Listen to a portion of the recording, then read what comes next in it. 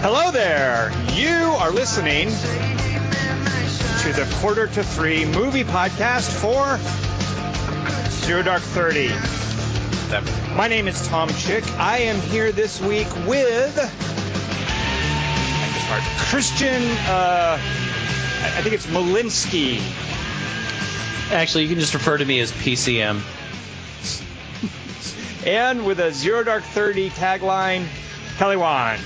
-2 taupe 34.2. I think I liked it, but I didn't get it, Kelly Wand. I didn't get it, but I loved it. Before we discuss Zero Dark 30, does anyone have any... Dingus, why don't you tell us a little bit about how This Is 40 was, the movie? It was about 10 more than Zero Dark 30 was. When I went to see not Zero Dark 30, I went to see another movie this week, which I'll tell you about in a second. There was an older couple in front of me, and the woman was buying tickets on behalf of both of them, which is very progressive of them. She gets up to the window and she says, 2 seniors for This Is 40. And the woman behind taking the ticket said, "I'm sorry, ma'am, that's sold out." And the woman was like, "Oh, darn." And she looked up at the list of movies to see what she could see, what they were going to see next. Didn't consult her husband. She was fully in charge here. She looked up and she said, "Well, then 2 for Tom Cruise's Jack Reacher." And then as the ticket lady was giving her the tickets, the older woman said to her husband, "Oh, I really wanted to laugh at something." And having seen Jack Reacher, I think she got exactly what she wanted. Were you was she in the movie with you? Yes, she was in the movie. I did go see Jack Reacher, and parts of it are laughable. It's mostly just bad, but parts of it are laughable. Here's what I would say about Jack Reacher. If you are like a hardcore Red Stater, Jack Reacher is for you. It's, as far as action movies goes, it's like trashy action movies. It's got all this stuff about like gun ownership and how the legal system really, how defense attorneys really should talk to the victims of crimes and think about what they're doing, and about how it's okay to kill a bad guy if he's done a terrible thing. It's very pro-military culture. So there's paranoia about the government tracking you. It's very sort of right-wing comfort food, I think. I just figured it was like Zero Dark 30, but dumb. Maybe we'll get into that in a moment. So we all saw Zero Dark 30 at a theater here in L.A. I don't know if you guys saw this. Did you see, parked in front of the theater, the Reacher Mobile? What is that? The bus? No, he drives, it's in the trailers too. He drives this really sweet red 1970 Chevrolet Chevelle SS. I thought he gets okay. I thought that's what, I saw that car parked out there. Yeah. And some guy hanging out next to it, and I wondered if that was for Jack Reacher. That's the Reacher Mobile. Yep. Although it's not, he lets it go, like he stops driving it and then. Well, it's not. Yeah, it's definitely not the one in the movie, because the one in the movie gets thrashed pretty hard. So it's maybe one of a couple. Like there are several sharks in Jaws. There were probably several Reacher mobiles in Jack Reacher. So here's a bit of dumbness from Jack Reacher I'll tell you about. You guys aren't going to see it. I can spoil it, right? Even if I see it, I don't give a shit. How's that? Okay, in this case, I won't tell you the specifics. I'll just tell you at one point he pulls a gun on a bad guy, and he wants information from the bad guy. He really wants the bad guy to tell him something. So he says to the bad guy, holding the gun on the bad guy, he says, "My birthday's in October. When I get to it, I'm going to shoot you." Now, the moment he said that, I was like, well, wait a minute. Are they going to sit there the whole time? Is he going to then look for the guy on later at that date come October? But then he starts counting. He starts going 1, 2, 3. And I realized, is he counting days or months? The bad guy figured it out pretty quickly, because before he even got to 3, the bad guy talked. Oh, October, wait. Well, that'd slow me down. I'd go, wait, how long do I have? Well, you would do that whole 30 days, has September, April, June, and November. You'd have to do that. Hey, shit, he wanted. I'd be going, wait, this brain teaser's consuming me now. And that would be a terrible thing to do if your birthday is on the first of any month, by the way. I don't recommend using that. Is he going, he's doing the days of the month of October, so before he doesn't know which of the 31 days. So, Kelly Wand, here's how it works. Let's say that you have information I need. My birthday is on August 14th.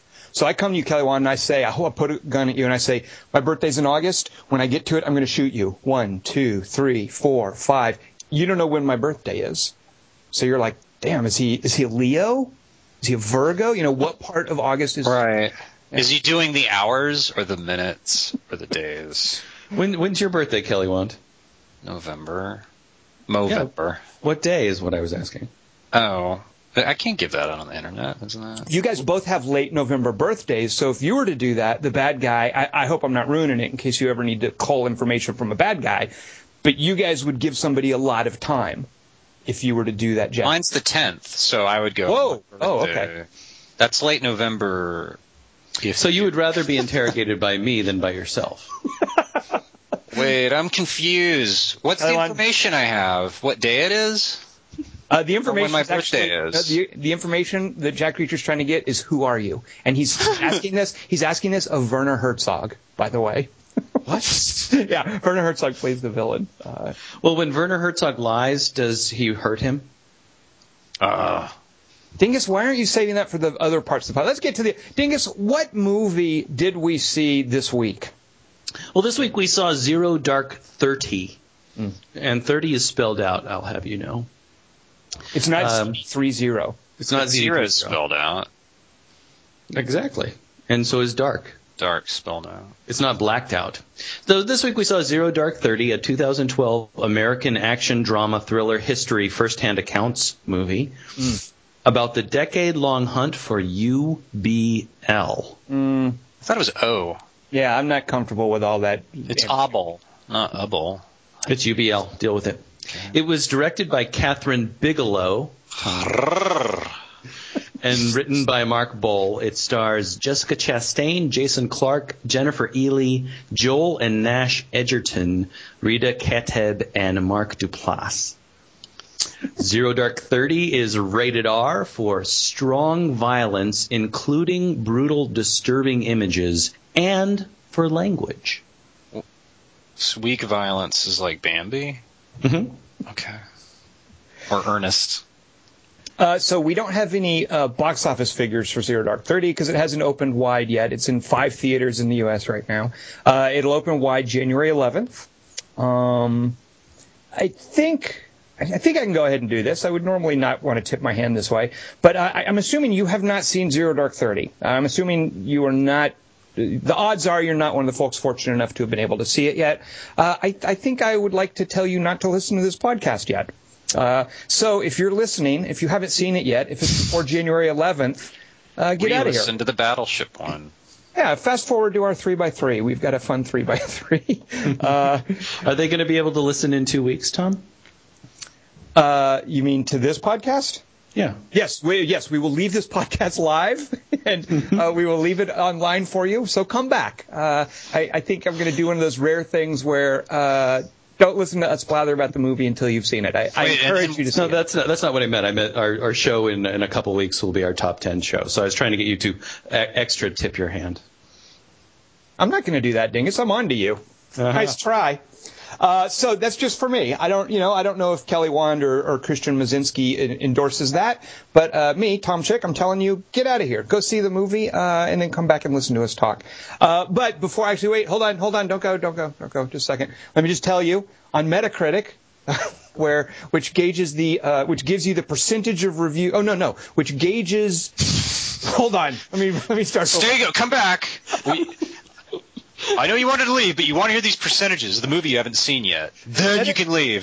Metacritic throws all the ratings from reviews that use ratings into a big bucket, and it does math, and it averages them out. And we say Zero Dark 30 has on Metacritic, it's at 95. On Rotten Tomatoes, which simply gauges the percentage of all reviews that are positive, Zero Dark 30 is only at 94. Oh. All right, now you can leave.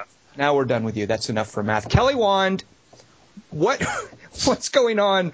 Do we have a Zero Dark 30 synopsis? I only had time to write a couple words down because the movie was too short, and I didn't have a pen on me, so I'd use blood. And my So porn. what would you call this then, if it's not a symbol? Oh yeah, a Zero Darksis. Rock and roll. Let's hear the Zero Darksis, penned in blood and only consisting of a couple of words. And who's blood? A Zero Dark Thirtsis. This is blood. Crankin'. Bryce Lynn Howard hires some stormtroopers to shoot Osama bin Laden's roommates. The end? And Merry Christmas from Kelly. All right. Well, no, that's succinct, muscular, economic, Yeah. laconic. All of those things, Kelly Wand. All right, well, I've tipped my hand. Good Lord, I was so taken with this thing, and I want to explain why in a little bit. But first, what did you guys think of this? Kelly Wand, why don't you go first? What do you agree with me that people should not listen to us blather about Zero Dark 30 until they've seen it themselves? Yeah. Although it'll just make them want to see it more, won't it? Depending on what we say. All right, so you would be some people like it bothers us, but I wonder sometimes if most people aren't like us, and if they hear a bunch of spoilers, they just not even spoiler wise, because I think one of the challenges that a movie like Zero Dark 30 has, which kind of against all odds a movie like Titanic also has, is that everybody knows what happens. You know what's coming in the end, but I think there's a lot more to Zero Dark 30 than just spoilers. I think it's sort of an experience. It's a process. Go ahead. I'm bummed James Cameron doesn't have a movie this year, so she doesn't pitch him twice at the Oscars. Dingus, are you with me? Like, what do you want people to get out of here and not listen to us talk about Zero Dark 30 and just see it and then come back? Yeah, I got to be with you. I think it's unbelievable. And I think you calling it a process is a really good way to put it, because the way it gets where it gets is phenomenal. It is a phenomenal experience. And I avoided for a long time the trailers, as I do with all trailers. And as you were leading up to this and saying everybody should get out of the room, I was kind of thinking, well, like Argo, it's something we already know what happens, but it's such a great experience that you really have to be there for the whole thing. It's got one of the best payoffs I have ever seen in any movie. And if you're really going to enjoy that payoff, and maybe enjoy is the wrong word, but if you're really going to experience that payoff properly, if you're going to experience it properly, I think you got to get out of here. So, assuming we're all like, I was just so taken with this, and one of the things that I really liked about it, independent of the payoff. I mean, the payoff, by the way, was so fortuitous in that, they were going ahead with this. Osama bin Laden still hadn't been found, and this was just going to be the procedural about looking for him. And I think what we would have gotten would have been more akin to, I think of a movie like The Conversation, which has this frustrating ending, and the frustration you feel at the end of it is part of the overall experience. But because shortly before I think this went into production, and I know they rewrote it specifically to incorporate material about the raid at Abbottabad, it became a very different kind of movie and a very different kind of experience because we actually did find and kill Osama bin Laden. So this story got a conclusion. It was not going to have this frustrating conversation like William Friedkin or 70s cinema kind of ending. Well, it puts a bit different spin on everything, then. Because if it's because I remember reading or hearing that, torture, there were no results we were getting from it. Like, it was statistically. I want to table that, Kelly Wand, because I definitely want to touch on that in a minute. But so here's how I would describe. I think one of the most, surprising things about the movie for me is that it didn't have a sense of opinion on what it was showing. It was just a straight up fly on the wall procedural with no exposition, no moralizing. It lets the audience come in and each person has their own opinion about what they're seeing. And I loved how kind of dispassionate it was in just showing us how this worked, what people were going through, just like a procedural. I mean, that's a perfect word for it, I think. But unlike other procedurals, it does have this payoff that you mentioned, Dingus, which, I mean, I think it's just as far as like movie making, it is one of the most satisfying and amazing payoffs. And it draws so much from how Catherine Bigelow shoots like weird, different kinds of action sequences and how she's done it ever since Near Dark. And she most recently did in Hurt Locker. It's just such a satisfying conclusion to a dispassionate procedural. And that's kind of what surprised me, is to show something that is such a part of the national consciousness that we all, of course, feel strongly about, but not to moralize or preach about it. And specifically, you mentioned the torture stuff. I want to talk about that in a little bit. But how it showed torture and kind of didn't have an opinion on it. I loved the way the story was told. I wondered afterwards if I felt shortchanged in not seeing a better shot of the body in the face. Oh, I think it was perfectly cut around. Okay. I love the way that was cut. And I feel, Kelly Wand, rather than being shortchanged, I feel that gets to the point of the movie. The movie was not about Osama bin Laden. The movie was about us. I know, and it was about her. And I just wondered if we had a shot of his face, like how we would have felt like her. Well, it's because it's about her that we focus on her. Sure.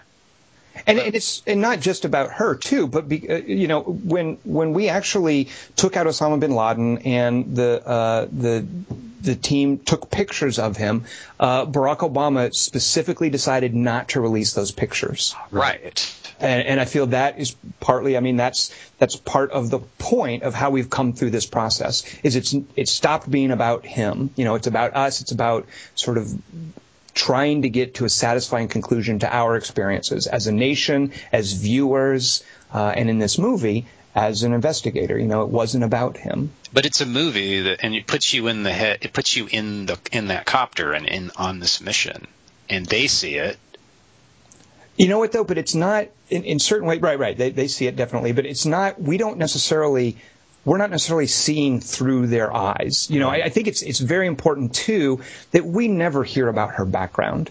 We don't know, she lost someone when the Twin Towers collapsed. We don't know, where she was on 9/11. Nobody ever sits down and talks about his or her experience in this movie for the most part. This is not that kind of movie. Like Alien. We are not told, for instance, what that child's drawing is next to her desk at the office in Pakistan. And I love that. I love that because I kept thinking the movie, this is one of those movies, and, Dingus, I hear you talk about this sometimes when you watch movies. I kept waiting on it to make a misstep.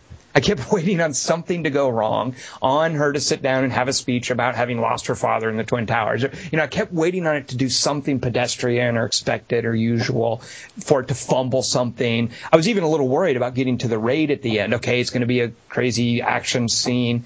I kept waiting on it to make a misstep, and time again, it confounded my expectation and made no such misstep. And I have so much admiration for that. And Kelly Wand, I feel that if they had shown if they'd even shown him getting shot, like again, I loved how dispassionate it was. We never actually see him get shot. We just see them shooting in the dark. We see how cautious they are, how meticulous, how ruthless they are. It's not about the body count. It's not about seeing the wounds. It's not about, looking at his face when he's dead. It is, though. They take photographs of it. And but we're not seeing that. Well, we're not seeing that. Right. But Tom, I want to push back on this dispassionate thing you're saying a little bit. Because I'm curious because I don't necessarily feel the same way. I definitely feel it's not sentimental. Like, for instance, one of the things, and I love what you just said about it not going wrong, because that's what I was feeling as I was sitting there. When are you going to go wrong? And there's that moment when Jessica, not Jessica Chastain, but the character Jessica, played by Jennifer Ely, after she's killed. Yeah, I love her too. And you hear this. I loved her first. When did you love her first? Contagion. Nicely done. And you hear, I think it's just a news report in the background saying a former official said that she was a mother of 3. That's just something that skips by in the background. And what I realized was we never had one of those awful scenes where she's on the phone with her kids and saying goodnight, and we're going back and forth, which, I don't know if you would call this a failing of Hurt Locker, but Hurt Locker definitely showed those types of things, like family things going on. And this movie never slipped into that. So while I think that it doesn't slip into like a sentimentality like that, I don't understand the word dispassionate because of how Maya is such a passionate driving force in this, and how there's so many human passions going on, especially in that stuff with Dan and Amar and the other stuff. So I'm curious about the word dispassionate. I mean that from the perspective not of the characters but of the storytelling. There really is no opinion in this movie about torture is right or wrong. When Mark Strong comes in and has that awesome, mid-movie chew-out scene where he delivers that line that ends with, and I wrote this down, what is it? That ends with, bring me people to kill. Bring me people to kill. That line, though, what is so important about that scene is that line is delivered with the same sort of subtext as a guy telling his sales force to get the numbers higher, or I want the monthly production figures improved. I mean, the movie, it just looks at the process, and it doesn't, when that, I want you to bring me people to kill, as audience members, we're really taken aback by the line, but not because the movie has highlighted it or drawn a circle around it or hit the sort of blackness of it. This is no Dr. Strangelove. It's no In the Loop. It is not highlighting the absurdity or the black humor of it. By dispassionate, I just mean it's just about people doing their jobs, and they care deeply about these jobs. Okay. And I would say, so Dingus, you mentioned Hurt Locker.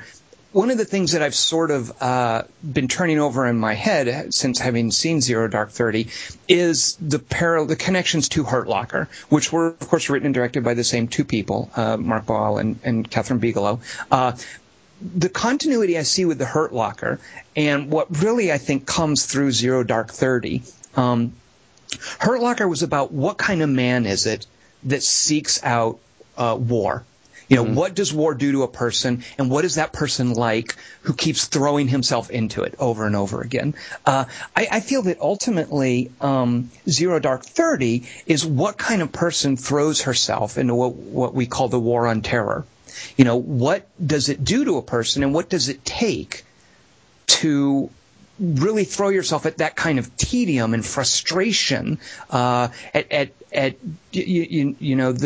this constant failure for a decade. And this is what, the movie is so focused on Jessica Chastain's arc and her performance. But looking at that, what I would cull from that, there's this great moment where after the bombing of Camp Chapman, she says, I believe I was spared so I could finish this job. Right. And the movie is about how it takes a sense of destiny and purpose. And even if there's folly there, even if you're just a normal person, it takes this incredible drive, almost superhuman drive.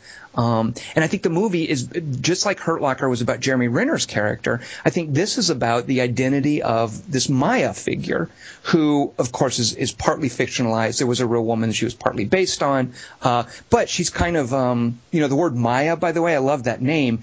It's Hindu for an illusion. She's not... There is a historical personage, but I think Mark Boal and Catherine Bigelow have been very clear about all the stuff that's attributed to her is basically a composite of a lot of intelligence officers.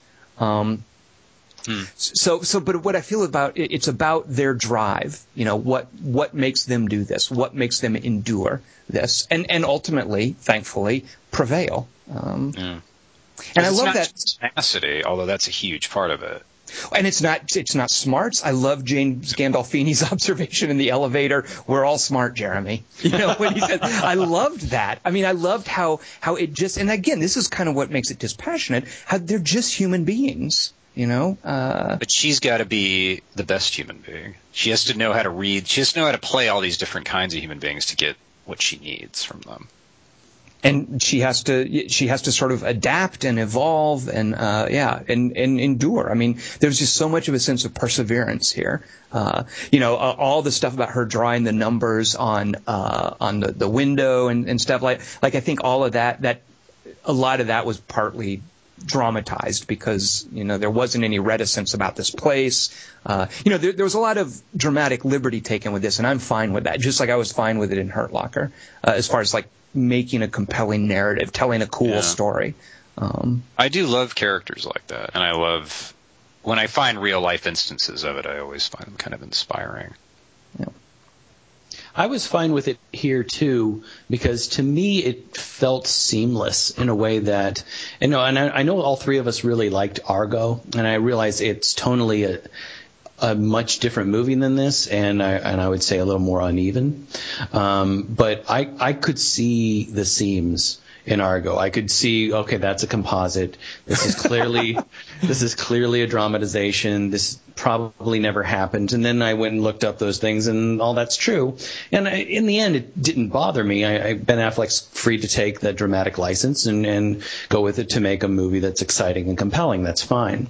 But I never felt, and this is partly a difference of experience, perhaps, or just sure-handedness. I never felt the sense of Catherine Bigelow or Mark Wall, of those seams, of the things that were created or the things that were mocked up. I never felt that. I constantly felt swept along by this movie, and it's just so compelling and unbelievably just dramatic. Even though you use the word dispassionate and you talk about it as a procedural, and those things are both true now that you help me understand what you meant by dispassionate.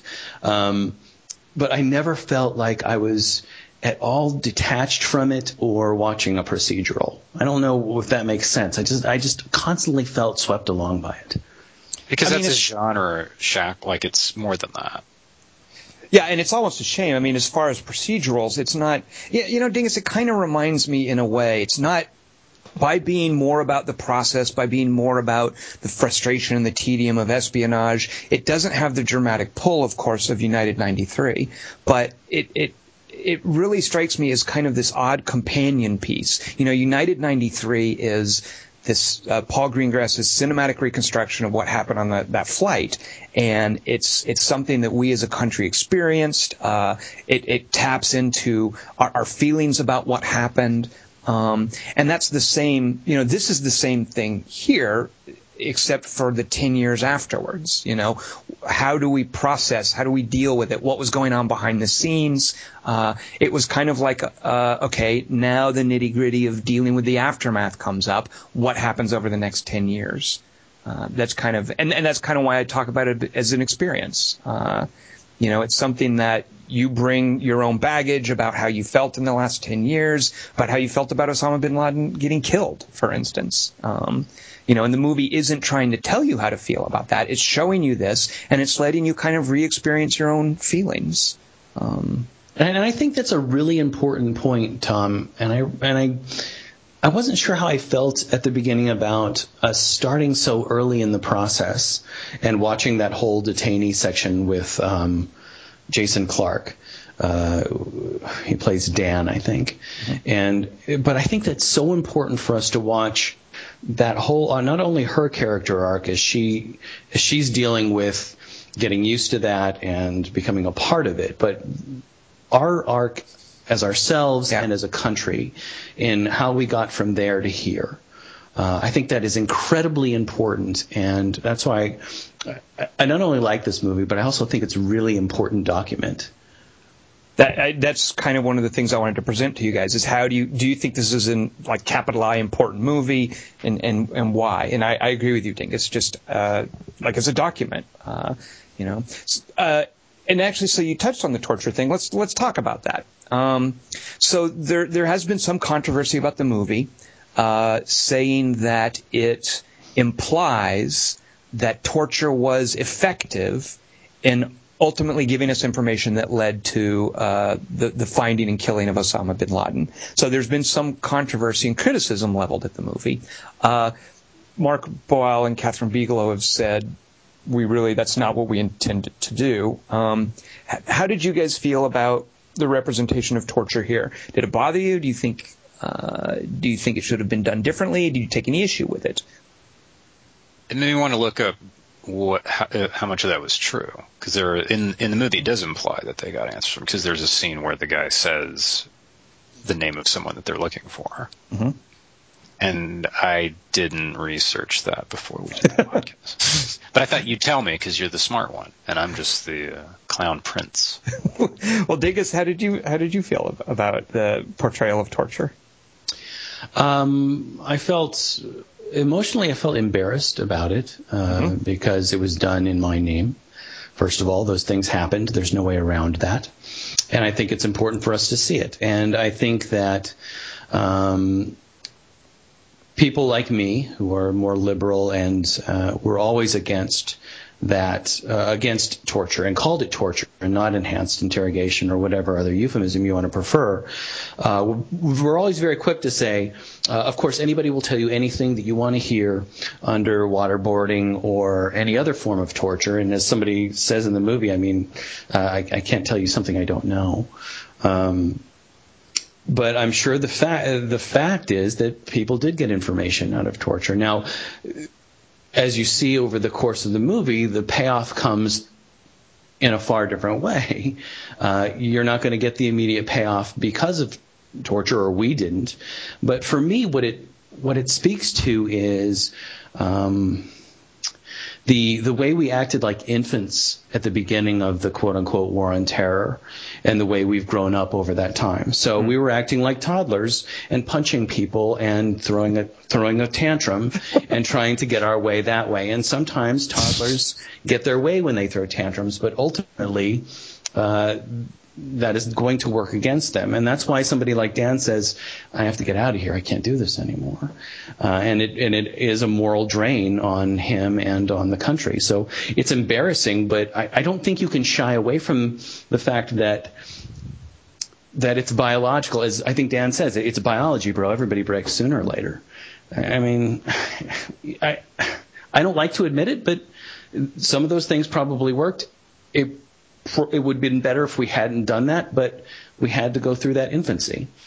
I love the way that you describe that, Dingus, because, again, as a procedural about the last 10 years, as an important document, as you called it, and I agree, it's important that we show that torture was a part of what we did over the past 10 years. But I do want to say, I definitely side with Catherine Bigelow and Mark Boal when they defend the portrayal of torture in the movie.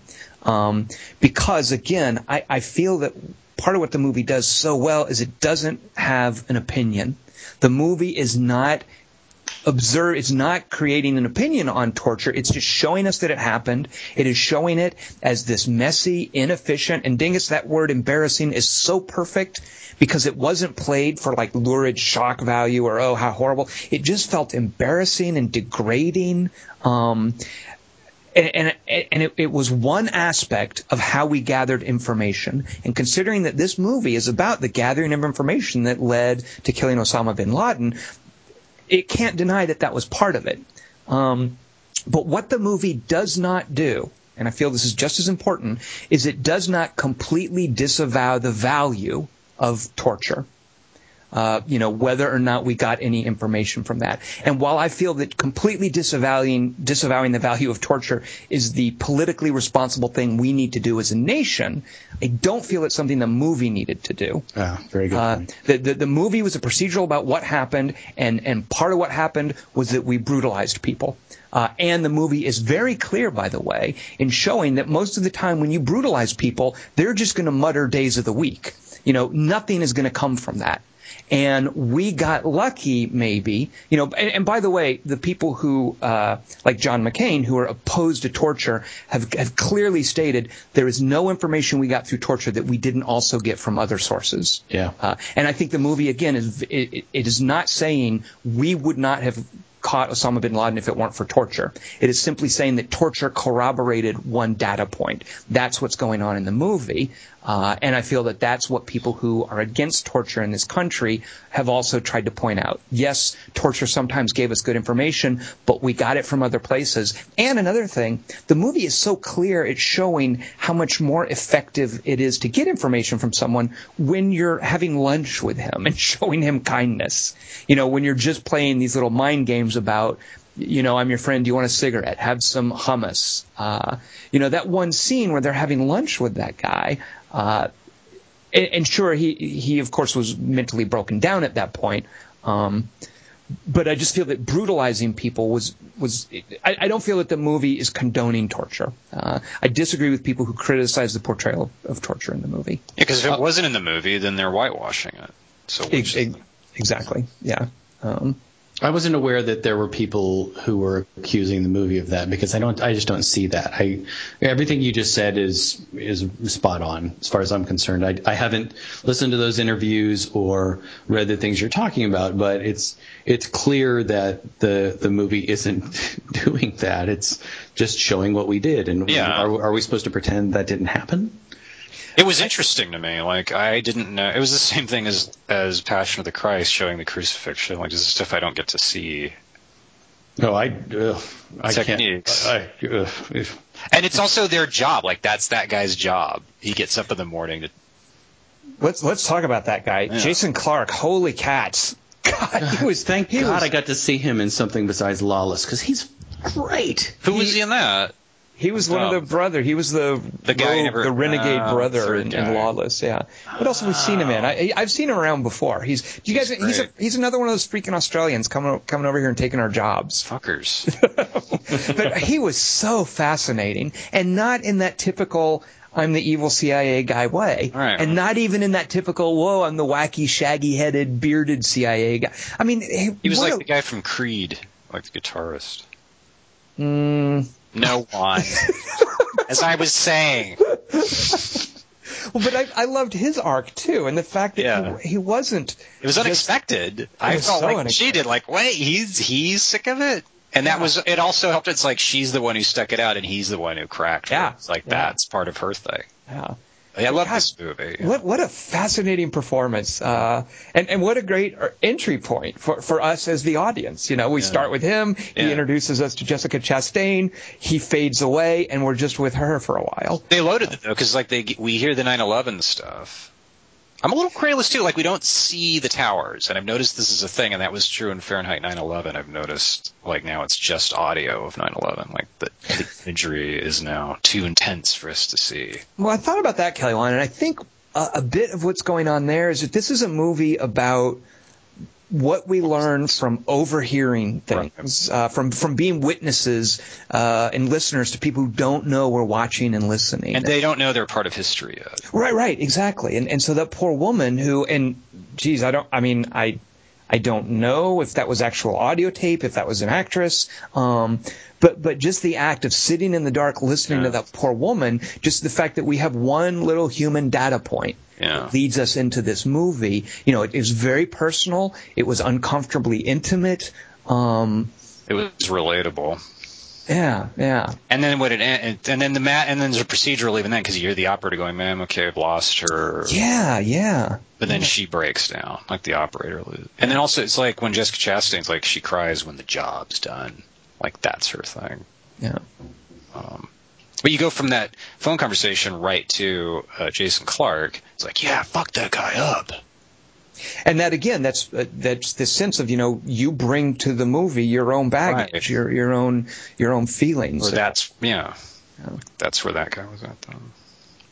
But it's go ahead. Sorry. I was just going to say, I didn't realize until you said it that this movie was in production before The Raid, and I just was trying to I was just thinking like what the ending would have been. Like, you invoked the conversation, but would it have been that conversation-y?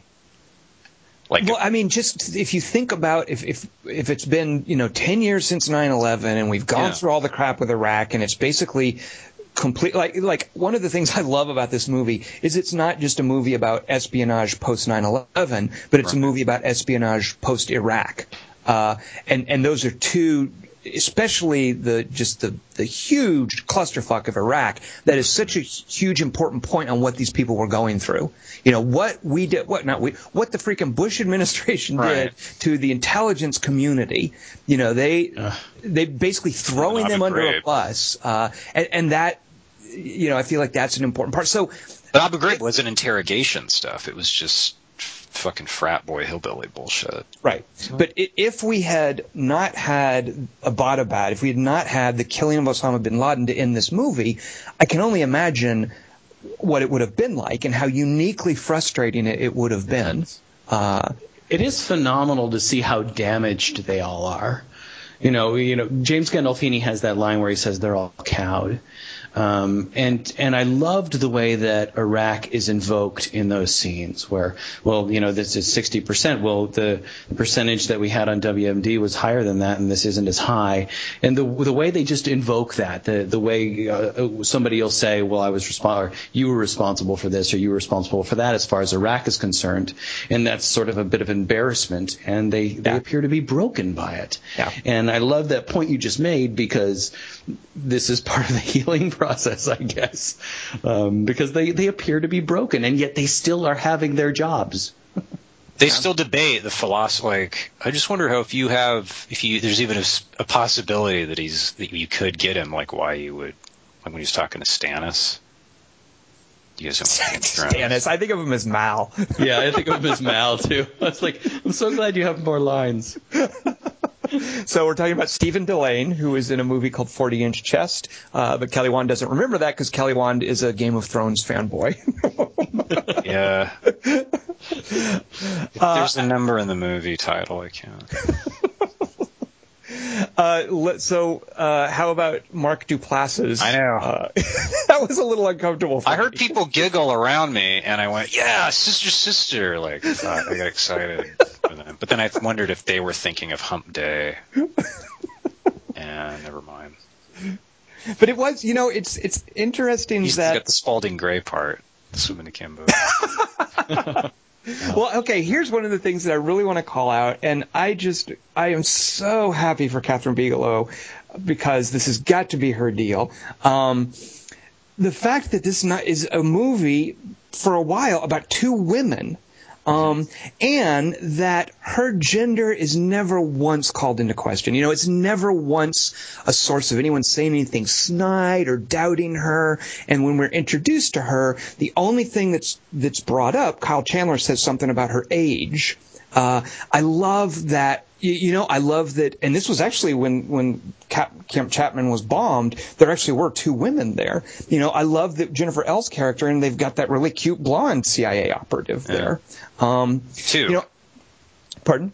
Isn't there one? There's a cute blonde with Jennifer L.A. Yeah. There were two women killed when the double agent suicide bombed Camp Chapman. What about when Mark Duplass goes, "Oh, you should sit back there for the Gandolfini scene"? That's kind of a little boys sit up here by the map. I don't think that was boys sit up here by the map as inner circle. The mid-level bureaucrats now are taking over. The people who are closer to the ground, you have to sit over there. I think it was both.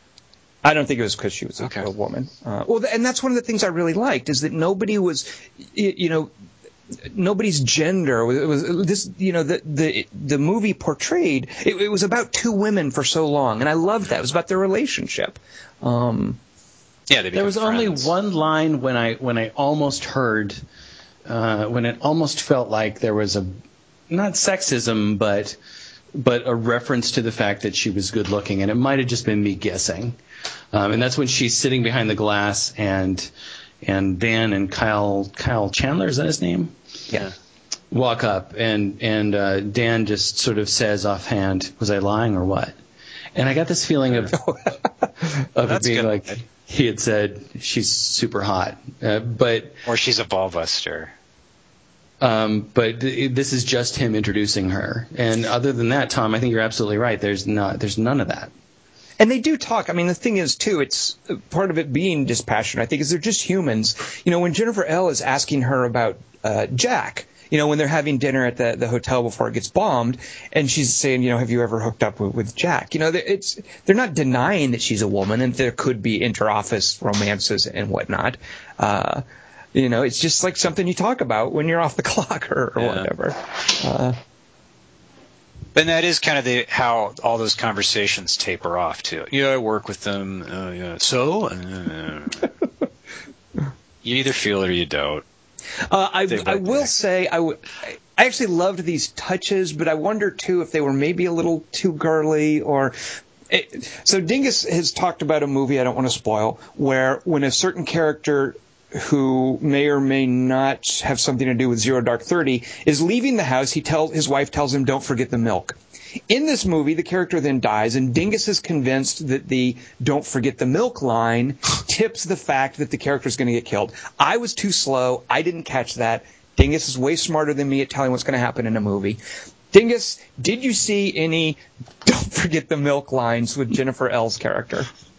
I saw the letters BRB. What's up? Talk to me. Answer me. And I liked, too, that was kind of like two girls chatting. I'm not sure that the movie that would have worked like between two dudes. I don't know. But it was very just kind of touching and girly and cute. And the fact, too, that Jennifer L. made a birthday cake. I also, as that was coming up, because I remembered, by the way, hearing about that. Because when it happened, all you heard was there was a suicide bombing in Afghanistan that took out 7 CIA agents. And I remember hearing about that, and you got to wonder, holy cats, what was going on that one suicide bomber managed to get 7 CIA agents? So that was just, that stuck out of my mind when it happened. So as we were getting closer to that, I was like, oh, geez, we're going to see that, aren't we? That's what they're setting up here. So just because I remembered it happening, I could sort of see it coming. But I thought making the cake and the little chat stuff was very much a "don't forget the milk" moment for me. Well, and she goes, "Oh, we can't meet in whatchamacallit because that's their turf. So we got to do it at our base. Like, there's a protocol. Like, we don't get suicide bombed if we go in the city." Right. And that's really what happened too. Is they, a double agent, he could get in without being searched, and so he came in at one point. But if they go, "Oh, he's the source," I don't know. There's got to be a better way. I wonder if that that's how it happens. happens. Because that moment where she gets whiplash to call off the guards, I just can't stand thinking about that moment. It's just so awful. Well, that is how it happened. I mean, this guy, they trusted this double agent enough to where they weren't searching him at the gate. And after he'd had a few meetings with them, he came in at one point with, I think, a vest and detonated it while they were standing around ready to search him. Yeah. Like they weren't searching him until he was inside the base. It's just so brutal because she's so excited, and this is her moment, right. And she's brought this guy down, and she's so nervous. I mean, the way Jennifer Ely, or however you say her name, is playing that is perfect. She's excited, she's professional, she's tough, and you see like in the texts with Maya how excited she is, and then to have that, oh my God. I just hate thinking of that moment where the guy tells everybody to stand down, and then that happens. Yeah. Ugh. So let's talk about the conclusion then with the SEAL team. So because we did get Bin Laden, so they after that happened, they went back, they rewrote stuff, they added this scene at the end. Dingus, you called it one of the what did you say? One of the like best payoffs of the year, or what? I forget what you called it. Obviously, this worked very well for you. Talk about that ending. I can't. I could barely sit still during it. It's so beautifully filmed, and I don't know if it's. Would you say it's shot in real time almost? I mean, it feels. Yeah, like they were only down there for it. It was literally for the amount of time they were on the ground was pretty much the running time of that scene. It went that quickly. Yeah. I love the way it's shot. I love so much of it is in low light. I love the sound of the helicopters and the dust. I think it's a perfect action scene for this movie, but as a payoff, and I hate saying that because it sounds like such a a glib way to talk about a movie that I think is more important than that, because payoff just sounds so lousy. But to get to that moment and have it shot in that way, and to put a few actors that I can identify with, not just some anonymous guys, but and not stars either, but something in between that give us weight and give us a feel of personalities, and to work through to be able to show us both the confusion of what a raid like that would be like, but never make me feel like I don't know what's going on from the soldier's point of view as well as they know it. I just think that Kathryn Bigelow has such a sure hand with that kind of thing. I couldn't stand it in the best possible way. The music, the way it's done, the low lighting, the switching back and forth between the low light and the night vision. The dialogue, too. Yeah, exactly, Kelly. The dialogue, the way the soldiers deal with each other and touch each other. And I love that. I love that procedural thing. So I saw this, I don't even remember the name of the movie, like Direct Action or Active Valor or some stupid Direct Action's good. It was some stupid propaganda movie that was shot with real active duty soldiers. I forget the name of that stupid thing. But I was so fascinated. They had a few decent action scenes, and I just love watching the men move around and sort of gently grip each other on the shoulder. I mean, there is something so not sexually, tactile. That's the word. I was going to say sensual, but the word I'm looking for is tactile. Well, intimate. It's intimate. Yes. And it's not like a quick pat on the shoulder, but it's this soft squeeze on the shoulder to show that they're moving behind each other. I just love watching the procedural of that. And intimate too, also how many of them would crowd into a small room, and how many of them were waiting at the front gate, and these kind of layers of the different teams working together. And even before that, though, and Dingus, you mentioned not being able to sit still. I was the same way. I mean, it was literally breathtaking, that whole sequence. Starting with those helicopters moving through the mountains. Yeah. Holy cats. Kelly, hello, crush. Yep. Okay, good. We're all good here. But even just the way they shot that. Kelly Wand, I want to invoke for you another movie that I know you and I both like, with two helicopters flying around. You, of course, remember Capricorn 1, don't you? Yeah. They're made out of paper, though, when they crash, I noticed, when on reviewing those helicopters. In Capricorn 1? Yeah.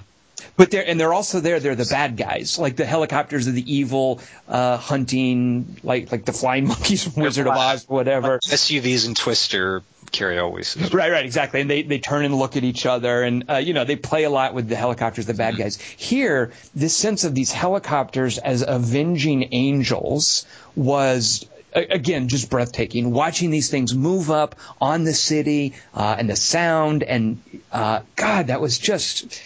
I loved that, all of that stuff. And the Pakistan one is it was coming in slow, but insectile. The Pakistan helicopter? Yeah. You don't like that? I thought you liked that. I don't think there was a Pakistani helicopter. Maybe I misread what I saw. Well, so they brought it. So by the way, and another thing too, I just loved how they reconstructed the compound. Which I don't know about you guys, but just the shape of that thing. I've certainly seen the diagrams and reading about the action and that porch with the little overhang on it. I just love how they reconstructed that and just how familiar it looked to me. Yeah. Having seen diagrams, it's like creating an iconic structure for us to see there.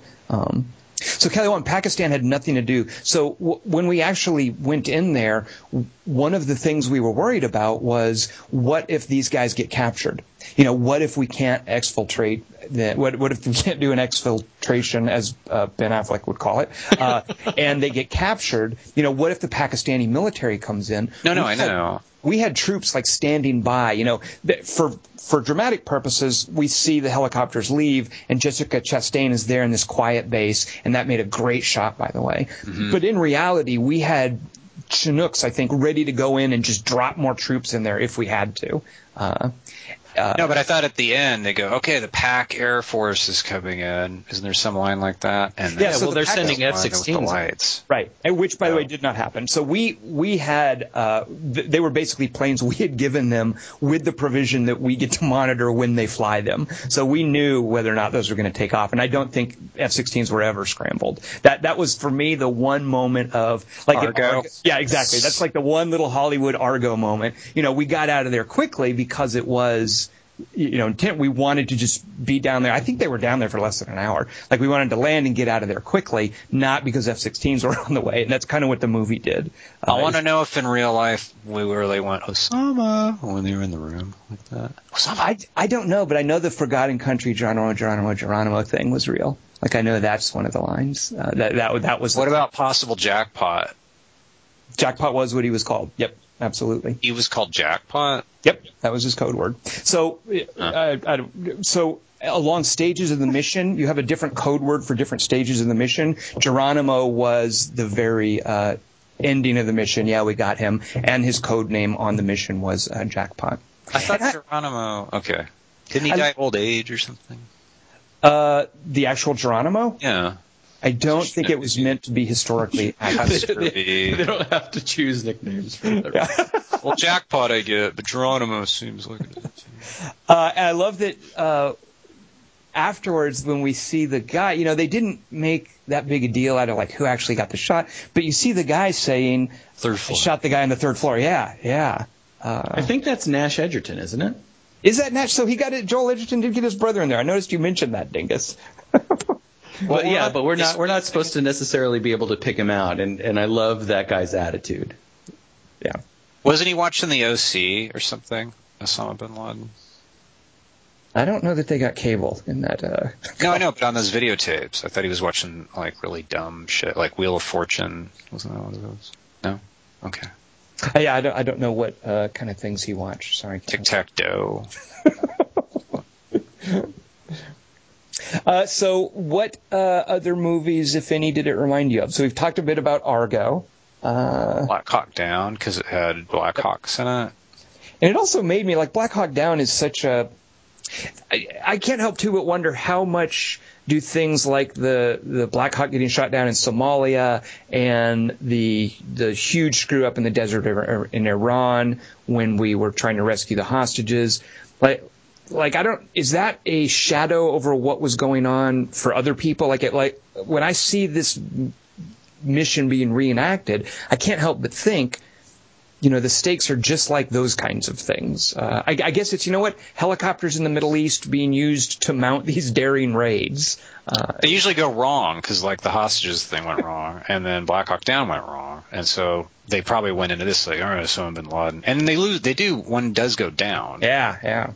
And then they have to blow it up so that they don't find. Well, that's one of the differences, I think, or one of the points of praise between this raid and, say, the raid that we tried to execute to rescue the hostages in Iran, is that we basically had extra helicopters just in case. Yeah. So if you got to kill somebody, it's easier than rescuing them. But I like her line where she goes, "I just want to drop a bomb on it and want to use you guys." Well, that was one of the plans. The reason we didn't do that, I mean, there were a few reasons we didn't do that. Nope. Because that doesn't stop us. We wouldn't have been able to identify the remains. Right. That's a good point. I think the unfavorable comparison for me, and this happened when there's that moment where the guys are trying to shoot her and she backs into the area, is to the Paul Greengrass movie Green Zone, and how ham-handedly that movie dealt with all of the political intrigue of Iraq, and how well this movie handled it and never got melodramatic. Kelly Wand, can you believe Dingus brought up Green Zone? That's right. I don't remember the part he's talking about. Like, a certain part of it was bad. You don't remember the part in Green Zone with the monkeys and the ice cream? I thought that was Ministeric Goats. 1, 2, 3, la la la la. Got 180 degrees and I'm caught in between. Counting 1, 2, 3, feet apart. Poor monkeys. I normally hate monkeys. They killed my monkeys. I couldn't believe that. That was awful. And I didn't care about the monkeys. I just felt bad for Jason Clarke. He loved those monkeys. They're fine. I got to say, I hope this movie wins just a boatload of Oscars. I just couldn't be happier with it. Good Lord. I wonder if James Cameron watches it. Look! He sits there and goes, she should have shot it in 48 FPS. Yeah. So as far as reactions afterwards, we're out of spoiler territory. So if you're here for the 3x3, we won't spoil anything. How did your audience react afterwards? There wasn't as much applause as I was expecting, and I wondered if it was because there were rivals. Because it's a studio, it's a studio screening practically, because there's only 3 theaters at it. You know, I don't know. Mine had what you would call a smattering of applause. Like it was sort of like there was a weird sort of stunned applause, and other people started and maybe weren't sure if they should continue with right, the because you're applauding a movie about 9/11 or shootings or torture, and an ambiguous movie that ends with a question too. I mean, the point, it's a good movie, so I felt weird. I felt they sucked for not applauding more, so I applauded. There was a smattering of applause in my theater, and then people got out pretty quickly. And I did too, because I usually sit through the entire credits, but I had been so tense for that entire raid, so unable to contain myself that I had to get up. Dingus missed the Easter egg at the end. Kelly Wand, why don't you tell him what he missed? She says she's going to Disneyland. Does she have shawarma? And she drops a. But the thing is, what was cool is that all the way out to the parking lot, I heard people talking, couples and little groups of people, and a girl with her older mother or her grandmother. Talking about what things that really affected them all the way out to the parking lot. It was really kind of cool. I heard as soon as the credits rolled, a guy behind me said to his friend, in a very disappointed tone, too. It's important to point that out. He said to his friend, I thought Carl Urban was going to be in this. He felt very misled. He thought Dredd was going to fucking... Oh, yeah, it is the same movie in a way. They're both siege movies. What? I don't know. Yeah, he was not happy about that. Carl Urban. He thought Carl Urban was going to be that. The casting was perfect. It was God, no kidding. In Dredd? Yeah. Yes, in Dredd. What movie did we talk about? I don't know. Moving on. Okay, let's do a 3x3. Kelly Wand, what is this week's the 3x3? It's the three best. Can you be a little more articulate? Yeah. 3 best badly said lines by people who smoked too much weed before they got on the internet. Don't think that's not the 3x3 I have. I had either. Oh.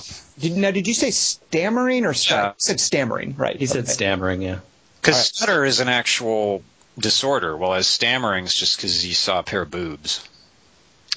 Well, okay. I think I did my list wrong. Let's do a Kelly Wand dictionary. Although I tried, that was what I did for my 3x3 was no boob, because that's see, that to me is what, it's a misrepresentation in movies of guys who go, oh, she took her tut. Because it's by the time the chick takes her top off, that's then you don't stammer because you're over the hard part, as it were. And well, something's in your mouth by then. Whoa. Huh. Well, okay. Sorry, I apologize. Wow. My challenge I set for myself was to not include any Woody Allen movies. That's good. That's a good idea. Listen to Dingus today. All right, well, I'm introducing next 3x3, so I'll be going first. I'm introducing. Are you? No, I was being... Oh, no, because this is your week. No, Kelly Wand. Kelly Wand, leave me in charge of the procedurals. Are those nicotine patches? JK. All right, my number 3 pick. I'm gonna give you guys the line non-stammered, and then you tell me what movie it's from. You ready? I like this. Here we go. My number 3. That guy walked by. It was an accident. I was going to give you a nudge, like a punch, like a friend thing. That guy God. Now imagine it being stammered, though. Rain Man. Dingus, do you not know this one? No. What if the person stammering is named Michael Cera? That guy walked by. It was an accident. I was gonna give you Superbad. a nut. Yeah, it's after hitting poor Martha McIsaac in her breast. Well, you better get used to it, sister. I love that whole scene. I mean, he's so just endearing when he's offering to buy her liquor, and there's a lot of stammering there as well. Michael Cera just does that nerdy stammering teenager stuff so pitch perfectly. And I just love his little exchange with Martha McIsaac where he's going to buy her liquor, and then he's going to chuck her gently on the shoulder, and someone bangs into him, and his fist lands right on her right breast. And her cute little reaction. And he says, that guy walked by. It was an accident. I was going to give you like a nudge, like a punch, like a friend thing. And it's just so adorable. They're pillows. Those aren't pillows. I know what you're doing, Dingus. All right, so that's my number 3, a little Michael Cera. And by the way, I just want to reiterate, watching bits of Superbad, I'm just more than ever so annoyed at Bill Hader and is it Seth Rogen, the cop stuff in that. Please get that stuff out of an otherwise excellent movie. It's just every time that happens, it's like, oh, God, I was watching Superbad. Would you guys please leave and let me watch the rest of this movie? So you're anti-cops. Those cops. Well, they accuse themselves of cock blocking, and they cock block the movie. Exactly, Dingus. Right. Yeah. All right, Dingus, what is your number 3 favorite example of a stammer in a film or motion picture event? All right, this is one that I've never chosen before. I'll do line from it, and I'm going to leave the stammer in. So hold on. The fact, Kelly Wand, that he said he's never chosen it before, we can immediately rule out Rushmore, Midnight Run, and that Kevin Costner Indian thing. What the frick is that? What is that called? Dances with Wolves. Good Lord. Okay, so it's not one of those 3, so we know that, Kelly Wand. With camera. Well, but Guilt Trip, did he see it? I don't know. We'll find out. Dingus, is it? Give us the line. We now know some movies it's not from, so go ahead. All right. You doing the litmus configuration? Litmus configuration. Wait a minute. Oh, I know that. Kelly Wand, what is it? Help me out. It's from that movie, The Litmus Configuration, by Kiss, Wayne Bang, Peter Bang? Blatty. Right? No. Is it Kiss Kiss Bang Bang? It's something I've seen, and the Dingus has quoted many times. And Stroke Race. He says he's never done it, so it's got to be Ghostbusters 2. Or Gremlins 2. Litmus config. Oh, Dingus, I should know this, shouldn't I? Yes, you should, because I've done it many times. It's from Midnight Run, of course. Is he serious? Yes. Really? Sorry. I hate this 3x3.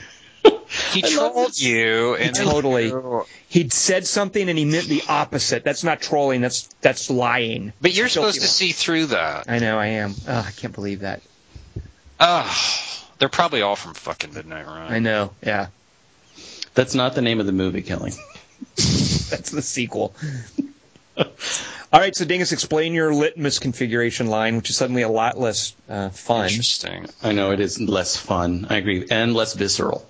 So this is when Jonathan Mardukas, and I know Kelly loves it when I say the Seaman Beaumont. Seaman Beaumont. Okay, that's not how you talk at all. Seaman. And Jack Walsh go into Something a bar wrong with my Seaman Beaumont in New Mexico, and they need money, and so they pretend to be looking for counterfeit bills. And in pretending to look for counterfeit bills, indeed, Jonathan Mardukas goes behind, sends Robert De Niro behind the counter just to check to see if there's any counterfeit bills back there, and he tells him to do the litmus configuration.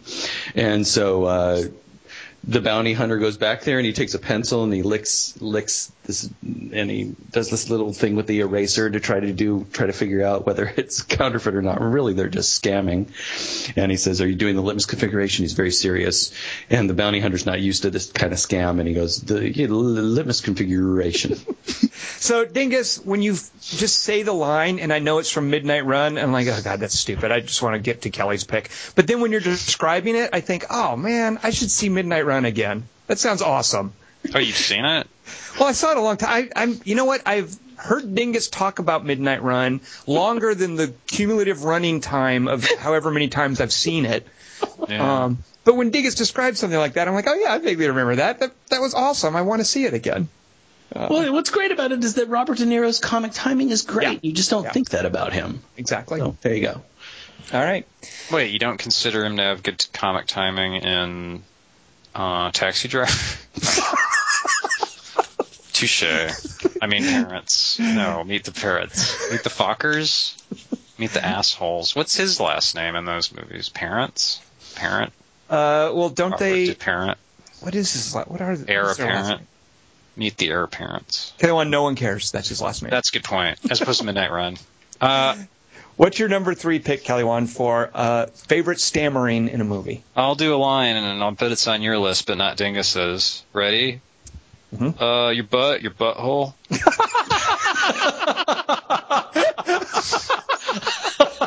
Darn. Oh, I wish I'd thought of that. That's It's a good beautiful, one. Kelly Wand. That's some vintage Kristen Wiig, isn't it? Yeah. Tell us what it is. It's from MacGruber when she tells Val Kilmer to stick his something where the sun don't shine. He goes, where would that be? He takes her gag off because she's tied up and hostage. She's all, your butt, your butthole. She's And so then he- cute. Yeah, it's adorable. She's reluctant to be profane. Then he puts the gag back on her. That was a waste of time. That was adorable. I think that was the first joke. I saw that scene, and then it made me watch the whole movie. Although nothing else in the movie was as good as that. But it made me like the whole movie. Now you're wet. That's good as well.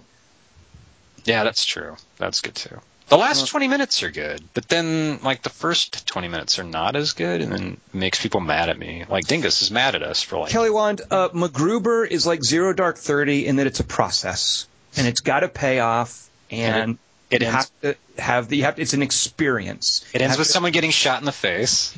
You have to experience And peed on. Oh, no. I know that only happens in Zero Dark 30. right. Anyway, MacGruber, what do you think of that, Dingus? take that Midnight Run. You MacGruber naysayer. I was about to forgive that pick until you decided to compare it to Zero Dark 30. So now I hate it again.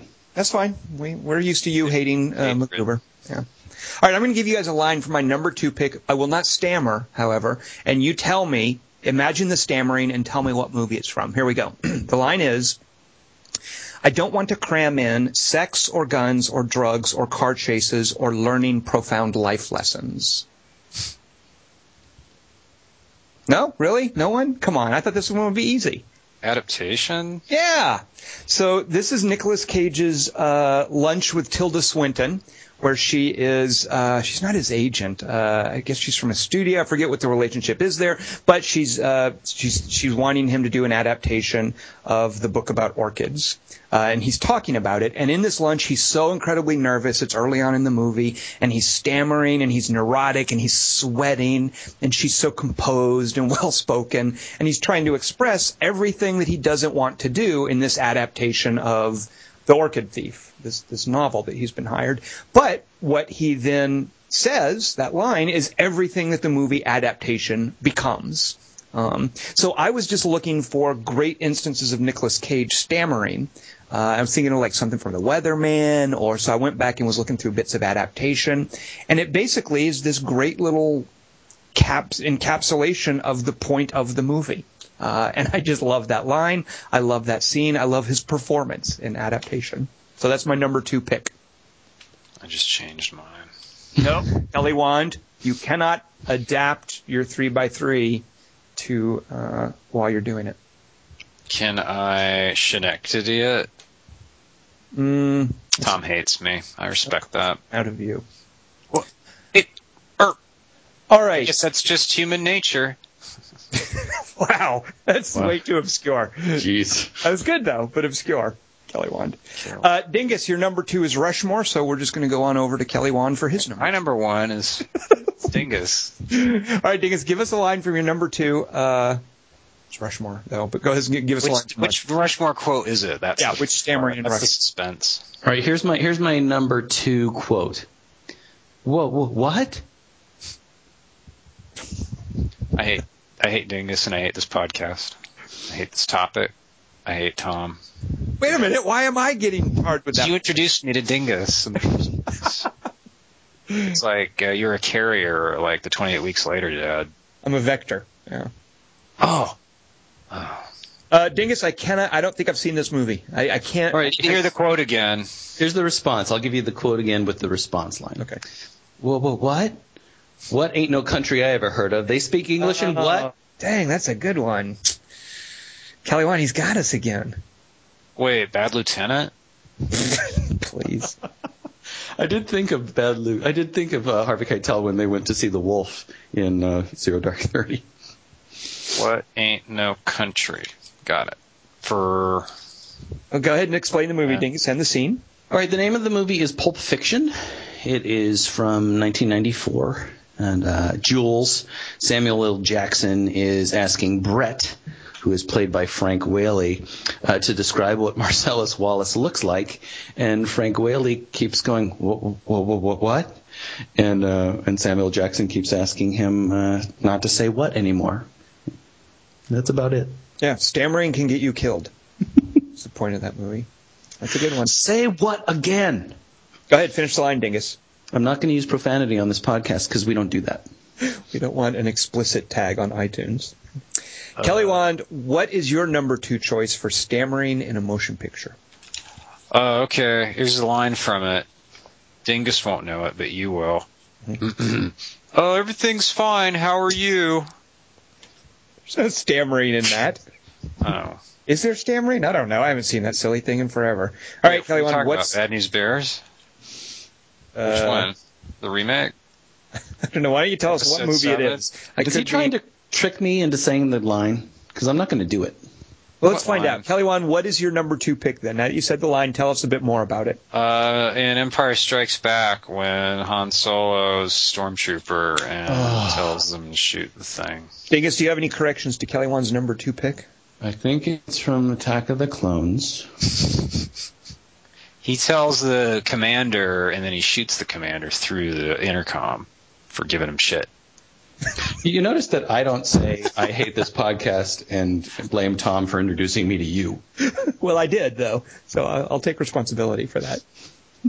That's true. I All right, apologize. Kelly Wand gets a Star Wars movie on the 3x3. Well played, Kelly Wand.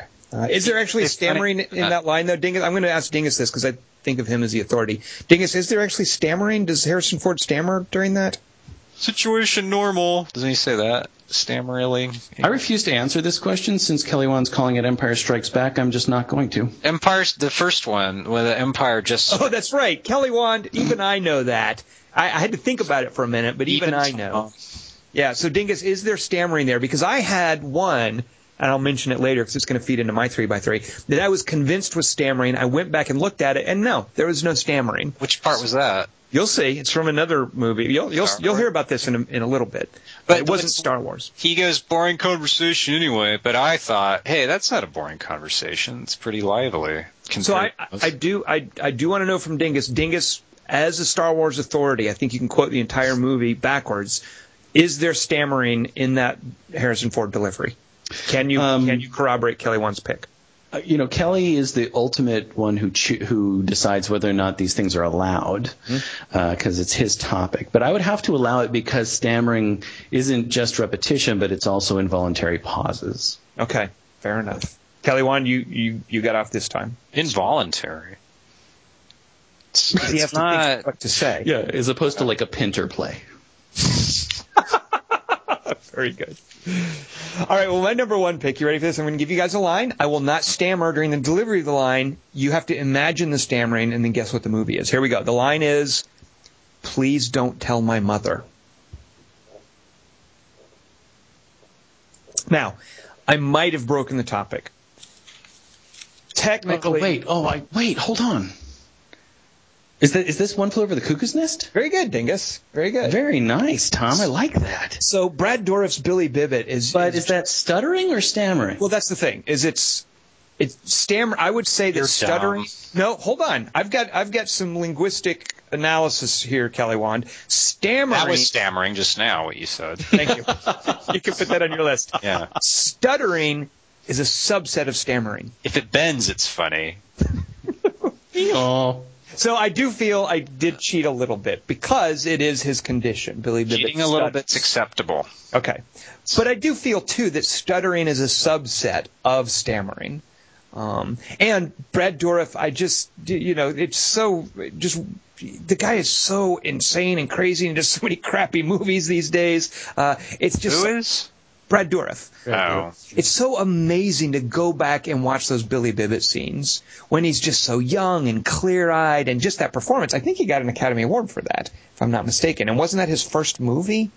I don't know, but I love that you picked this because I love lines where I can see the character's face change before the line that you just said. And that whole scene, too, is such a transformation. It's after he's just had sex for the first time, and then Nurse Ratched catches them, and she's confronting him and saying, "What if I told your mother?" And just watching his face transform and watching him go from sort of sheepishly confessing what he's done and the other inmates applauding him to his complete breakdown, which leads to the tragic ending of the movie. It's just such a fantastic moment. And God, Brad Dourif is so gifted in many strange ways. And it's so apparent in One Flew Over the Cuckoo's Nest. All right, so that's my number one pick. He anti-stammers in Dune. Fuck you, Wand. Is that Stop what talking. That's what he's doing in Dune. Okay. I see him as playing the same character, but revived. But on the Sappho juice, what Sappho juice does for you. I like that pick, Tom. I like it a lot. Thank you. Kelly Wand, I'm glad you allowed it. I was worried I was going to get into trouble. I like it a Bibbit. Oh, jeez. Dingus, what is your number one pick for stammering in the movie? Hate me. All right, here's the line. Here's the line in question. Oh, if I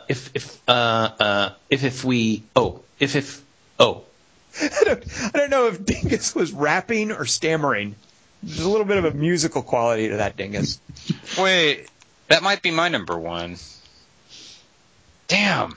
What? You boys fight it out. Is it Life of Brian? No, it's not. But it's close. Look, it's quite simple. You just stay here and make sure he doesn't leave.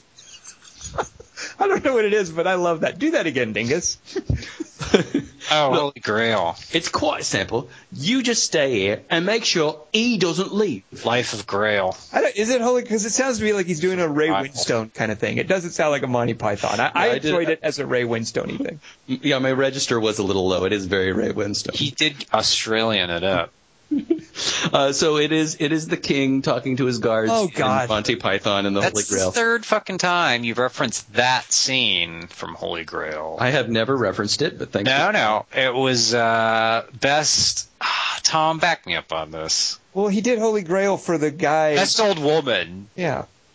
For Dennis. Yeah, that's a completely different scene. Yeah, no. One of my college roommates, a fellow named Jeff Bozzoni, used to do this scene verbatim all the time before I even saw the movie, because he had there was this great soundtrack that was the soundtrack of the film, but it had all this extra crap on it, and so he knew the scenes backwards and forwards.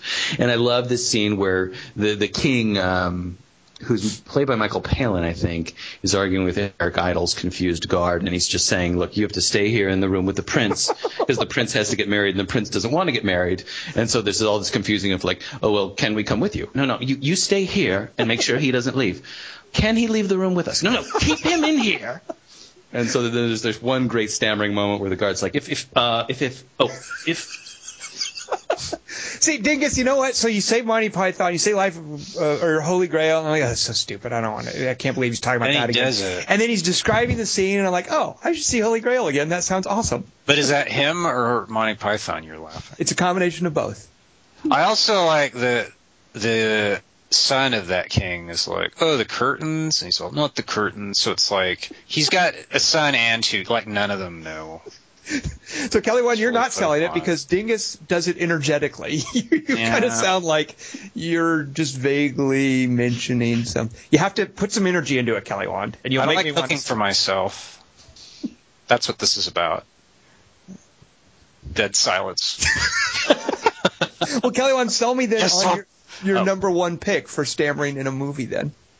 See if you can make me want to re-see or see for the first time the movie that you're picking for your number one choice. Don't just throw it away. Don't be all non-committal. Just dive in, be energetic, make me want to see it. Go. A lot of pressure, I realize. He's all in the movie. He's sir. You can't hear. I forget the line, actually. That's my number one. Can't remember. All right, so that was an interesting attempt. Look, I'm not a professional writer. Wait. I'm not a professional at anything, Tom. All right, well, what is the movie? And then I'll decide if I want to see it. Life of Brian. Oh, it is. Oh, that's right. You even tipped your hand earlier. Okay. What's the scene in Life of Brian, then? I forget. It was that part where the bald guy can't talk. Huh, okay. That scene. I was at a work thing recently, and I was working with that chick. Yes. Well, I was working with an English fellow who, while we were doing something, every now and then would say, "And don't do it again." And he kept saying that over and over. And I was like, what is he referencing? Is it from The Office or something? And I finally asked him after a couple of days of, "And don't do it again." I finally asked him, what is that from? And I was like, oh, that's from Life of Brian. It's after the guy gets caught writing the graffiti on the wall, and the Roman guard corrects his grammar and makes him write it over and over again. And then they cut to the next morning, and there's a whole wall covered with the sentence rewritten properly. And then the guard, I want to say John Cleese, says to him, "And don't do it again." So he was just randomly quoting some isolated, it's not even really a punchline, just an isolated reference. That's not the funniest line. Well, that's what struck me, is that, everyone has their own idea what's funny. That's the I know, lesson. right? But it really helps, by the way, to hear an actual English person saying it. That's what sold it for me. What about what I did? That was cool, too. That was What you interesting. were talking about. Right. How about me, Coach? Tell the British guy what I said and see if he gets it. I will share that with him. Kelly Wan, do we have any reader submissions, and what are... Wait, runners up from Dingus. Let's do some reader submissions and then do runners up, because my runners up leads into next week's 3x3. Oh. See? Not interested. You will be. You will be. Ooh, I see what you did there. See, I quoted... It's not stammering if he gets the word order wrong. I quoted Star Wars. Paul Weimer, Fourth Beatle, writes, "Hi, guys. This was almost too easy a topic." See, I, as you can see, had trouble with my topic. So he's wrong. It's not easy. I will say, this isn't like an official pronouncement, but I consider any 3x3, anytime one of your three is a Star Wars movie, I feel that you've failed. That is why I fail. Oh, nicely done. There is no fail. There is only fail and fail not. But getting back to Paul Weimer's 3x3 choices, Tom. Yes. God. If I don't get scooped on at least one of these three, he will be surprised. And none of them... he's going to be surprised. Spoiler alert. Number 3 is A Fish Called Wanda. Oh! Ken and Otto. Very good.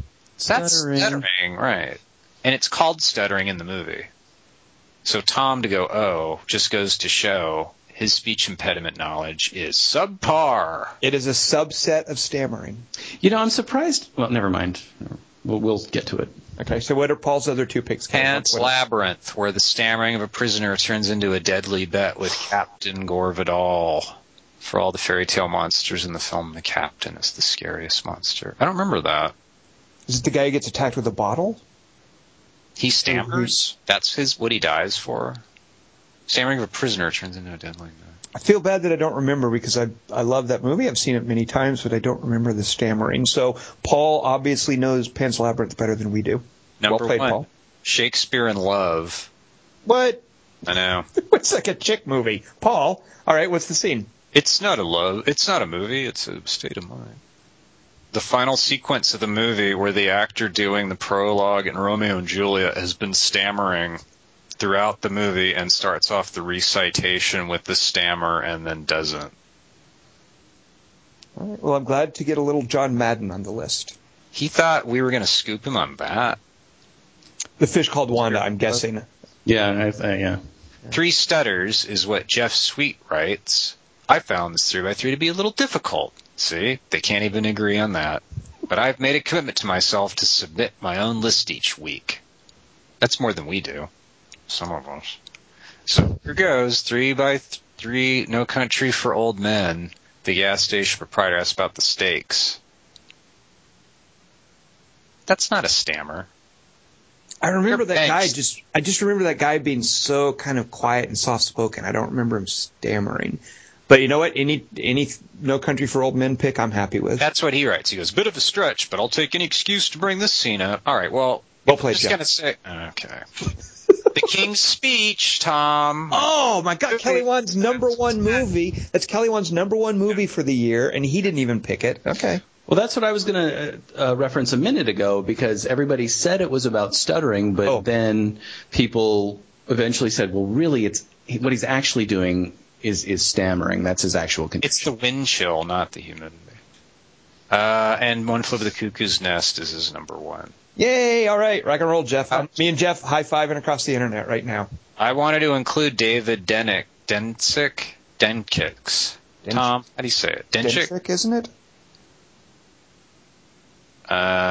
It's not stammering if we mispronounce it. It's just dumbness. But go ahead. What did Jeff have to say about it? Seen on the airfield in Tinker Tailor Soldier Spy, but upon rewatching, there was far less stuttering than I remembered.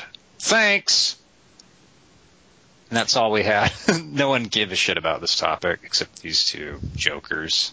I thought the topic was fine. So there were things like that where So by the way, I'm very surprised there was no Woody Allen, because I was sure Dingus was going to throw some sort of Woody Allenism in there. Maybe it's a fish in a barrel thing, like just too easy. Right, exactly. Also, I'm surprised there was no Vince Vaughn on this list. That's not stammering. It's more like nattering, isn't it? I guess stammering sounds like you're not, prattling. Yeah. So runners-up then. What did you fellas have for runners-up? Monologuing, Eastwooding. When Porky Pig... never mind. Dingus, did you have any runners-up? Bang his thumb. Here's my favorite involuntary pause. She's got a great ass. So, Dingus, what is that from? Nobody's going to know that. That's Pacino. That's Pacino in Heat. Yes. Talking about Ashley Judd's derriere. He's about to say she's got a big ass, and he catches himself before he fumbles the line. They're making us. And that's the take they keep. Yep. You can see him catch himself and stop. His lips, by the way, are poised to say big ass, but before he aspires through his lips to hit the b, he stops himself and changes midstream to say great ass. It's an amazing bit of work, and Hank Azaria knows it. He is there to witness it up close and personal. I love that scene. Her ass is fine. What's he talking? Why would it be big? That's the thing, is it won't. He's about to say, big. Yeah, he just. But whose ass is he thinking of?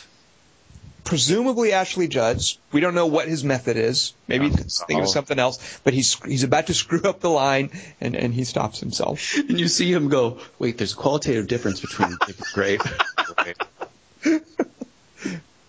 Yeah. You put your head all the way up it.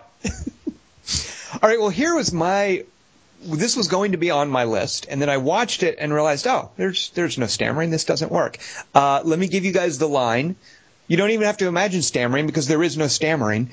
Dingus actually referenced this in the past week or so when we were hanging out, and I was worried he was going to scoop me. But there's no stammering, so I'm glad he didn't. Here's the line. He made me do it. He talked me into it. Yeah, okay. Kelly Wand, do you know that? He made me do it. He talked me into it. 9.5 weeks. Does he not say he? No, which I thought, and I looked it up, and one of the reasons I wanted to use this is because he can say it out of fear or the fact that he's in cold water. Kelly Wand, can you imagine someone in cold water saying that? He made me do it. That's impossible, Tom. Unless the water's at least lukewarm. I don't fucking know. So it's the scene in Jaws where the kids have been dragging the fake fin around, and they cause a freak out, and then there's a shot of them, That wasn't your kid voice, though. Well, that would have tipped my hand. See, I was just going to give you the words, and you have to imagine the rest of it. So these kids get caught, and then one kid says, and he does. It's pretty much he made me do it. Like there's not enough stuttering there to be or stammering for it to qualify. I thought, Dingus. And what happens is he talked me into it. He sputters some water because he's in the water and he gets some in his mouth. Sputter. So there's a sputter there. So sputter, stutter, stammer, spammer. If the 3x3 was favorite sputters, number one would be the water. Or spatter. The water spatters and splatters. But anyway, so that's not a stammer. So I did not pick that. But while rewatching Jaws and just looking up stuff, Kelly Wand, I found out, I don't know if you know this could be common knowledge for everyone, I found out why Hooper survives in Jaws. Do you know the answer to this? I don't understand the question even. So in the book, Jaws, in Peter Benchley's novel, Quint gets killed, Hooper gets killed, and only Brody lives. Right. In the movie, of course, Quint gets killed, but then Hooper lives and Brody lives. And we've talked about before about how... Which day it is. Right, and I sort of feel like that's kind of crappy. Why should Hooper live? I like this idea of it being an and I alone survived kind of tale. The least it's like Moby likely. Dick. Right, exactly. The least likely guy surviving. That's almost a staple of horror movies. Right. But I'm guessing you don't know this. Hooper survived because when they had a second unit shooting shark footage down in Australia, which gets spliced into the movie, they had a cage that was lowered, and at one point a great white actually attacked the cage while it was empty. And they got amazing footage of this great white ramming into a cage and turning over and basically savaging it. Steven Spielberg saw that and wanted to use that footage. But if he was going to have Hooper get killed, he couldn't use that footage. Why? So he saw that and because Hooper, where's Hooper? Why is the shark attacking an empty cage? But you can't really see that. Like, it's so murky, they could have. No, you can. I think, and that I distinctly remember. In Jaws: The Revenge, they would have used. You can completely see the shark is thrashing this empty cage, and you're like, "Where's Hooper?" Well, he swam out and he's hiding at the bottom. He's in the mouth of the shark. You see him swim out, right?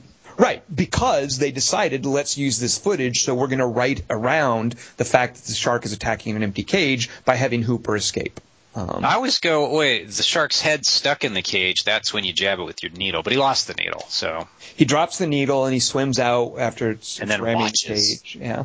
And watches as Brody handles shit. So that's why, just because Spielberg, rightly, I think, fell in love with this awesome footage of this shark that they got from a second unit, so Hooper got to live. That shark basically rewrote the script of Jaws. I also found out, Kelly Wand, the bit where Ben Gardner's head pops out of the boat, that was added after focus grouping.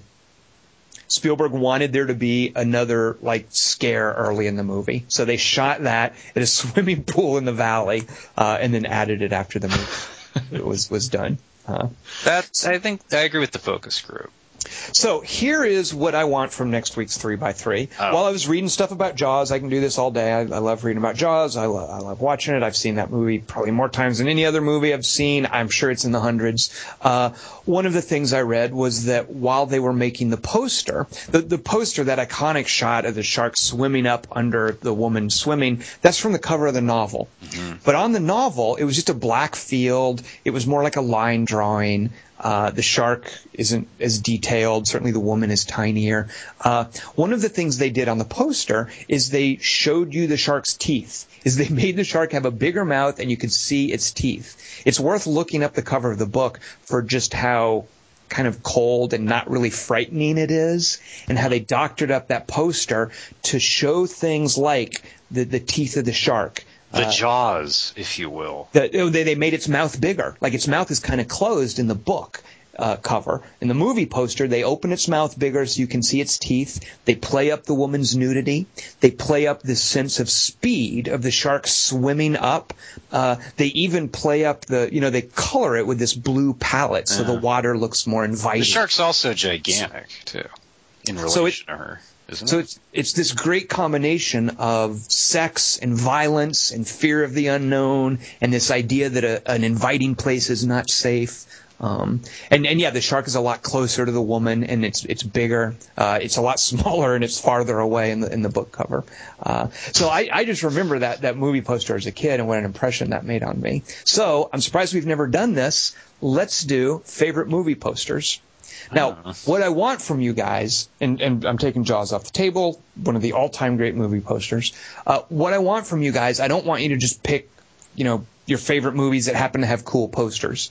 What I want from you are posters that are good in and of themselves and that tell you something about the movie, regardless of whether the movie is good. I mean, I can't imagine we're going to have crappy movies with great posters. Maybe we will. But I don't want you to just say, hey, this is a movie. I don't want you to just, like Dingus, I don't want you to just say, I love Midnight Run, so I'm picking the poster for it. I want posters that are good. If Midnight Run, I couldn't tell you if Midnight Run has a great poster, go ahead and pick it. But don't just pick it because you love the movie. The poster has to be good. No, this has got a clock face on it, and it's at 12, and there's a treadmill. I don't think that's the poster for Midnight Run. I could be wrong. Maybe we'll find out next week. Maybe it'll be on Dingus's list. So that's the 3x3 favorite movie posters. What's the one where the tuna fish attacks the aircraft carrier? That's Piranha, Mega Piranha, I believe. Yeah. Yeah. And it's not a tuna fish, Kelly One. It's a piranha. Piranha, right. I get those two. What's the one that Quiznos serves? I could not tell you. Wow. Don't feign interest. Thank you, Dingus. Stupid Tom. All right, so if you would like to participate, and we would love for you to, send us your picks for favorite movie posters at 3x3, it's 3x3 but with an X, at quarterto3.com. We, next week, would also like you to join us, see Django Unchained, and then join us to discuss that on the podcast. Let's see, any...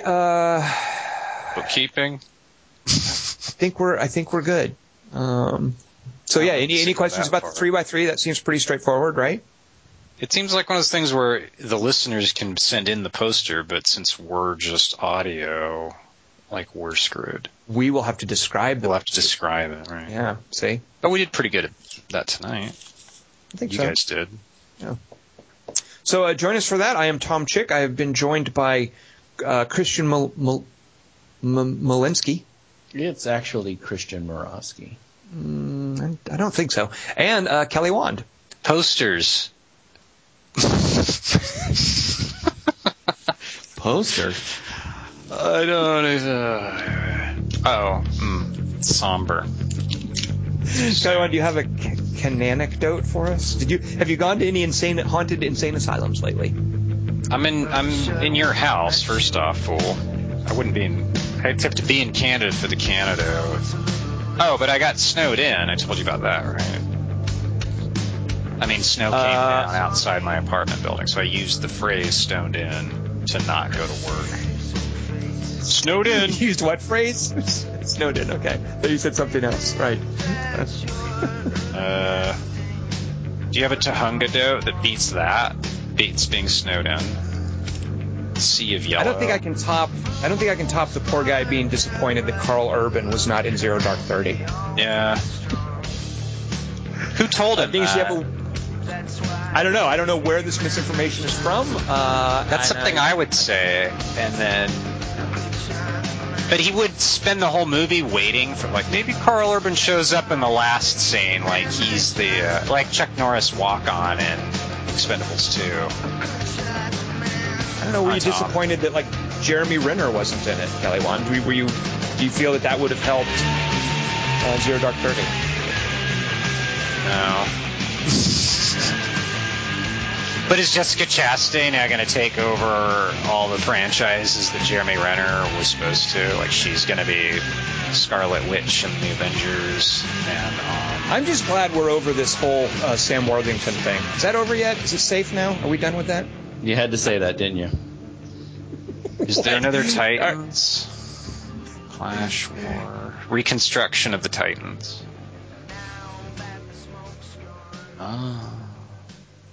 Well, posters. I've seen too many guys naked.